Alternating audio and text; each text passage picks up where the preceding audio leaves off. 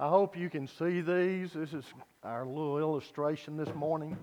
I want you to take it very serious, the passage. Parents, grandparents, take it very, very serious.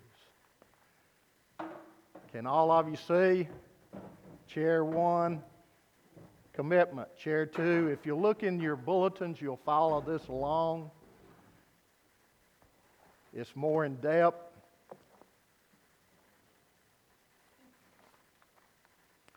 I want to thank Bruce Wilkinson for a 3-chair book that he put out. We've been going through Judges, and it just happened to fall off my shelf onto my onto my desk, and I began to read it once again, and I said this would be good to add some of the material for for baby dedication day. Okay, I want you to turn in your Bibles to Judges chapter 2. But as you're turning, I want you also to listen to these 3 passages that deal with these 3 chairs.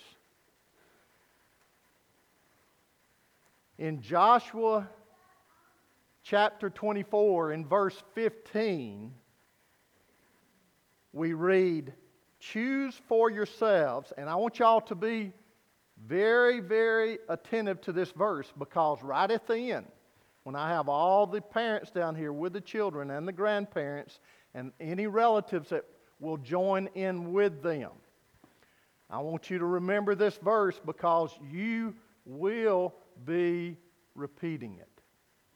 "Choose for yourselves this day whom you will serve.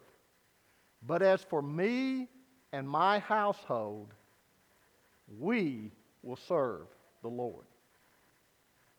You hear that used in a lot of wedding ceremonies.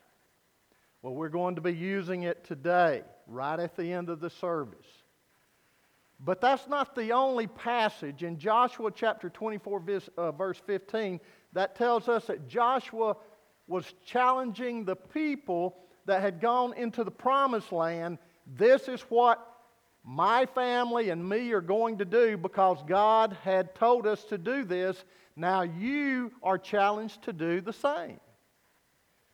But it says in Joshua 24:31, just a few verses after that, we're told Israel served the Lord all the days of Joshua and all the days of the elders that were with him or after him, who outlived Joshua,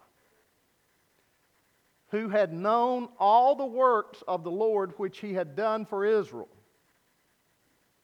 So they served him also. But that's what we're going to look at in chair 2. But then we come to chair 3 in Judges chapter 2, verses 10 through 12 and verse 19. "Now another generation arose after the elders, who did not know the Lord. Then the children of Israel did evil in the sight of the Lord, and they forsook the Lord God of their fathers, and behaved more corruptly than their fathers." That's very important, because evidently their fathers had disobeyed the Lord. "They did not cease from their own doings, nor from their stubborn way." This last one, the first chair we see is commitment. The second chair is described as compromise. We could say the elders. First one, Joshua and that generation. And then the third one, the third chair, conflict. Conflict with the Lord. Third one doesn't have a very flattering description to it, does it? Not at all. What happened?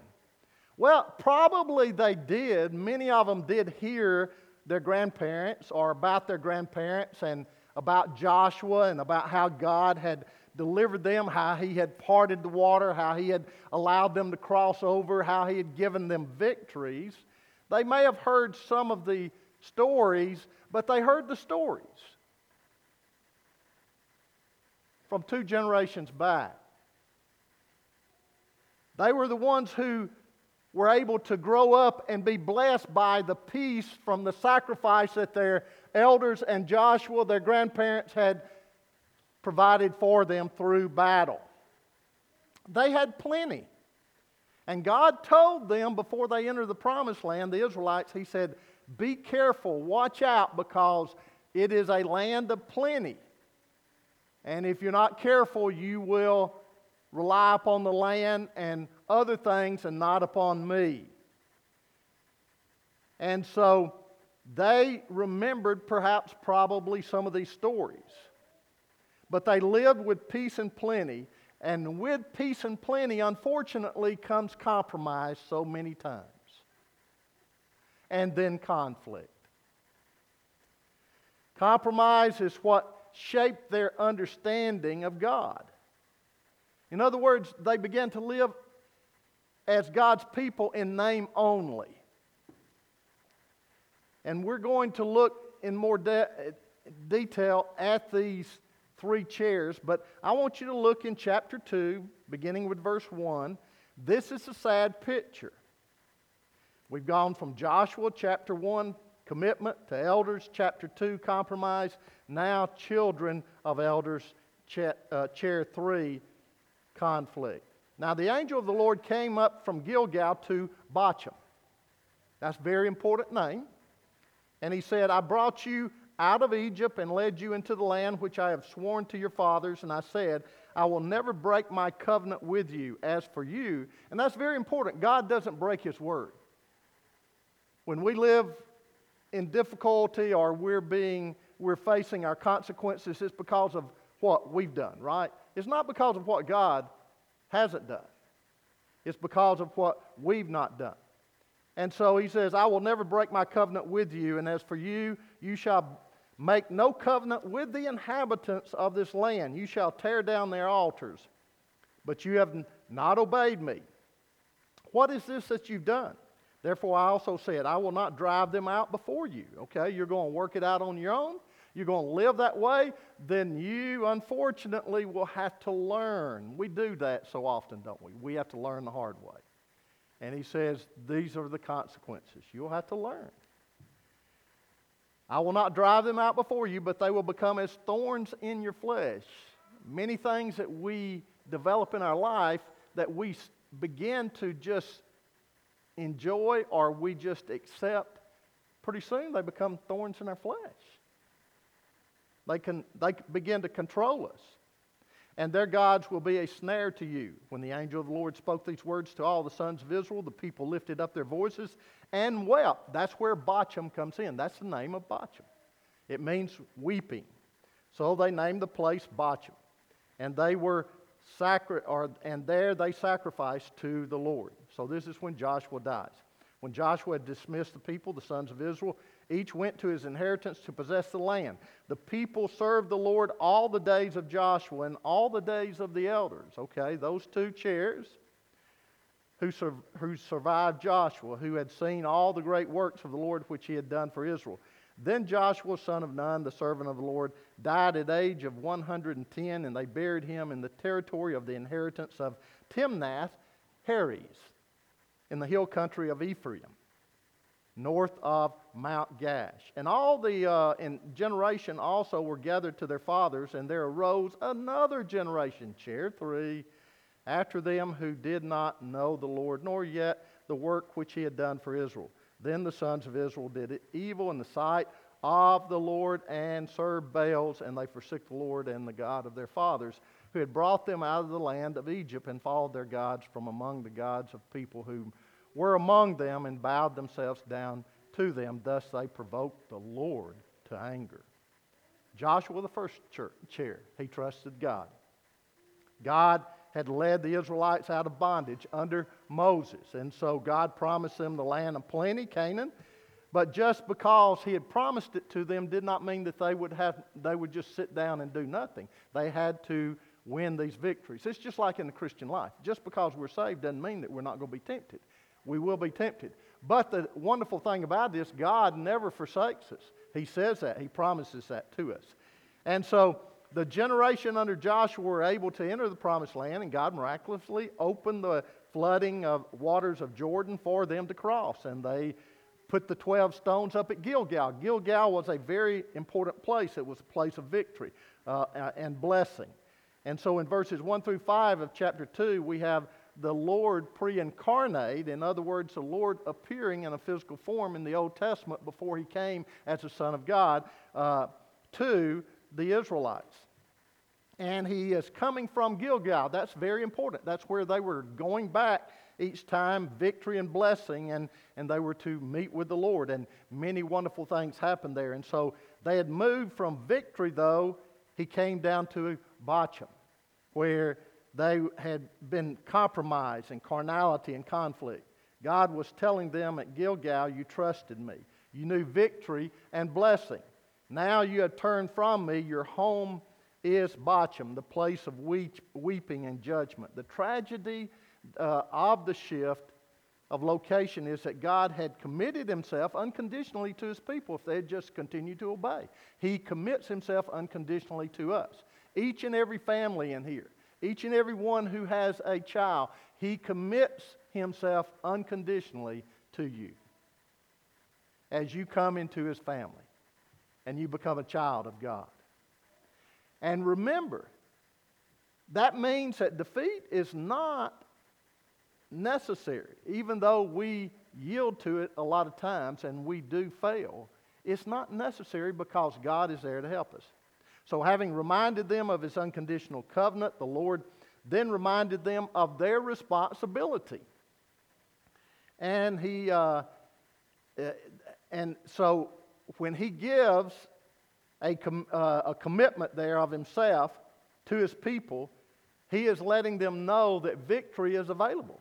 We just have to, by faith, accept it. So with the responsibility of unwavering obedience to the Lord came a resource of unlimited power through the Lord Jesus Christ. We have the Holy Spirit living within us if we are believers in Jesus Christ, families, to live the godly life. But it doesn't mean that we're to sit back and do nothing. It's to be wholeheartedly following the Lord. So the angel of the Lord put it very simply to them. This is not what you did, but you have not listened to my voice. Why have you done this? So each chair represents a person's spiritual status before God. And they can be called the chairs of faith, if you will. The first chair believer is not only saved, but has gone beyond accepting the gift of salvation to walking with the Lord and has a journey with Him. The second chair represents someone who has received the Lord Jesus Christ, but hasn't decided how little or how much they will follow the Lord. In other words, there's a distance there. Let me be involved in what I want to do, and I'll bring you into my life when I want you to be there and be a part of me. In the second chair, people tend to slide, if they're not careful, further and further away and be much like you can't tell the difference between the second chair and the third chair if you're not careful. The third chair stands for someone who is not responded personally or has not responded personally to the Lord. Whether knowingly rejecting God or being confused over what it means to be a Christian, he has not committed himself to the Lord personally. He's at conflict with God. His decisions are based upon, his own life and what he wants to do, and that's period. And so the good news is that anyone, though in the third chair, can move to the first chair under conviction, allowing God to convict them of their sin and accept Christ as their Savior. You say, well, okay, Mike, that's good. Well, let me illustrate with illustrations that were given. Let's say chair one is Julia, committed single woman. Her husband left her. She thinks of God as a close and loving father. Her physical father was mostly distant and cool. Being a single mom, she finds comfort in God's steadfast care. She doesn't mind talking about her relationship with the Lord to anyone. She talks freely about her time with God and about her spiritual relationship, whether it's on a roller coaster high or a roller coaster low. She talks and listens to God often during the day. She sees where He's at work. She talks and not only listens to Him, but she has that study time with Him every day. And whether traveling down the road, in her car, or at home, she's praying with God at times. If you ask her to draw a picture of her relationship, it would be one of her sitting on the porch with another person and her child out there playing and them talking about the child and the upbringing of the child and what's best for that child. And the other person would be the Lord Jesus Christ. Some of her friends make fun of her and say that she's very religious. And her reply to them is, religion has to do with rituals, do's and don'ts, and sacred buildings. What I am in is an intimate relationship that is both the source and the result of my spiritual life. You see, obedience to her isn't a word she uses to make her do something or not do something. Obedience is rarely mentioned. It's not even a burden to her because she sees God as coming first. She has strong confidence in God and His wisdom, her values on family, priorities, whether it be movies she watches, how to dress, how to relate to members of the opposite sex, the importance of saving and giving money. All and more are based on God's rules for living that seem unpopular to society and many of her friends. Sometimes God's rules are difficult and even painful. His principles to live by are not always easy, but her experience of testing these principles by living them out has given her a treasury of settled convictions. She enjoys spending time in the Word of God. She enjoys spending time talking to God, listening to God, and sharing with others about God. Raising kids for her is a vocation. She's a single mom. She believes God's best for her right now is to get by on modest money or living of any sort. She receives only the payment from her husband, support payments, and she lives in a small house that was owned by her parents that she rents out. And one day, she believes that as her child is on their own, then she becomes independent. She expects to update her education, work outside the home, and her belief is that God is her Heavenly Father through the Lord Jesus Christ, and He is her leader. He is the one who guides her, and her job is not her God. Is not her provider. She believes that any job is simply another means for God to work through her to touch others. But let's say chair number 2, compromise. That's Ernie. Ernie knows more about God, the Bible, and what's going on in the Christian world than anybody else in his Christian group. He's involved in a Christian group in church. He thinks more of God in terms of a powerful leader in a messed up world. He keeps just enough distance from God so that he can hear God's voice, but he's able to interpret that voice the way that he wants to. He believes, he's thankful, and he believes in Christ's death, burial, and resurrection. Generally, he wants God's power to help him succeed, keep him and his family safe, multiply his investments, and bless his food to his body. Amen. Being a Christian is important to Ernie. He sees Christians as turning out better than the world on the whole and nicer to be around. He believes staying plugged into church is a serious responsibility. But obedience to him, that word is outdated. You hear this today? It's outdated. That's a 50s word. He prefers spiritual sensitivity. He believes God gives us our inner desires for a reason, and they should be followed through with. Ernie really cares about what God wants, but he usually ends up doing what he desires to do. Ernie is familiar with biblical teaching and on morality and values, but unlike Julia, he interprets the Bible as a social document that best fits the times for which it is written. So it was written back then, it doesn't fit everything today. Most of Ernie's beliefs about what is important in life have come down from his parents or grandparents. Let's look at chair number 3, Kate. Kate's forgotten most of what she learned from her grandmother about the Bible when she was young. That doesn't mean that she has no feeling for God. She has strong feelings about the idea of God, and at times even feels close to Mother Nature. Helping out at the local soup kitchen really gives her a sense of significance. When conviction comes, though, she pulls away. She feels uncomfortable. Religion generally and Christianity in particular strike her as out of date. They're out-of-date institutions that oppress people around the world. She makes her decisions based on what makes the most sense for her career.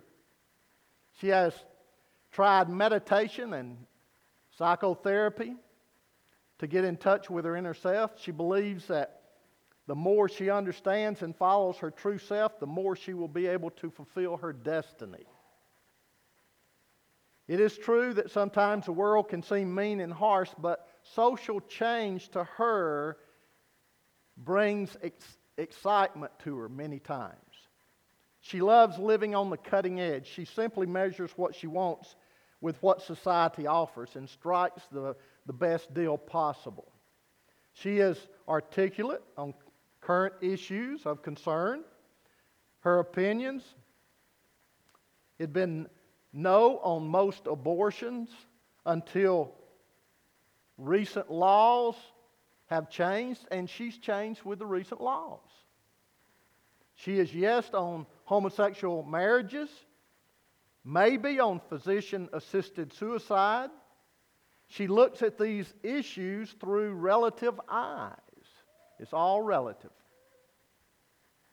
For her, a person's job is playing field for proving whether you are worth anything, whether you're a winner or a loser in money, ambition, status, personal fulfillment. In other words, these show what your worth is as a person. She intends to win on all counts. You see, this is what had happened, basically, if you put it back in biblical times, to these chairs.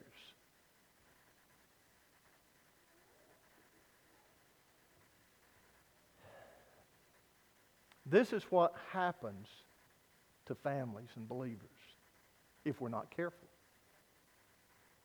This is why this is a challenge today to these families. As for me and my house, we will serve the Lord. You see, these families need to have a first generation experience with the Lord. Not a second, not a third, a first. You see, the second, if you'll look at it, was based more on Joshua and how God worked in his life. Oh yeah, they trusted the Lord, but they based more on they trusted Joshua. The first, though, with Joshua, he trusted God. And this is how we do it as families, or we should do it. Now, we failed, a lot of us have. And we can find forgiveness in the Lord, thank God. But we need to help each and every one today to make sure that these precious little ones have a first generation experience. Mothers and dads, please, don't just get involved in church. That's good. Don't just get involved in Sunday school. That's good. Don't just get involved in choir. That's good, or doing other activities. Mothers and fathers, get involved with God. Have that personal walk where you can share with your child about how God is working in your life, and they can see that it's real in your life. And help them not only learn the Bible studies and Bible stories in Sunday school and church and say that these are true, but also share with them about your experience. And then as they begin to walk as little children and even older, you begin to share with them as they meet conflict and difficulty and other things and how they're blessed and how y'all are blessed, that God is behind all of that. Let them know that God is at work. Where are you, families? What chair would you describe yourself as sitting in?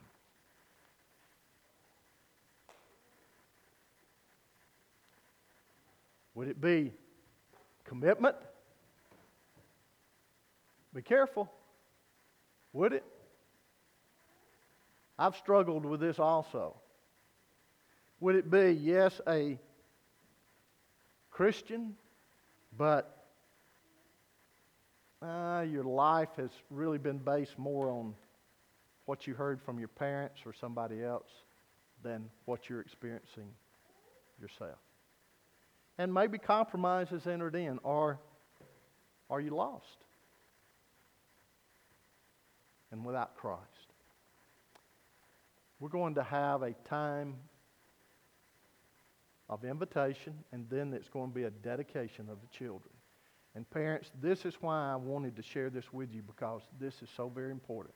I want you, when you're repeating this, to take it to heart, and right at the end, grandparents and everyone else, when you come down to join them, I want you, as you look up on the wall, as for me and my house, we are going to serve the Lord. So let's go to the Lord in prayer. We're going to have an invitation. If anyone would like to come and receive Christ as their Savior, then I pray that you will.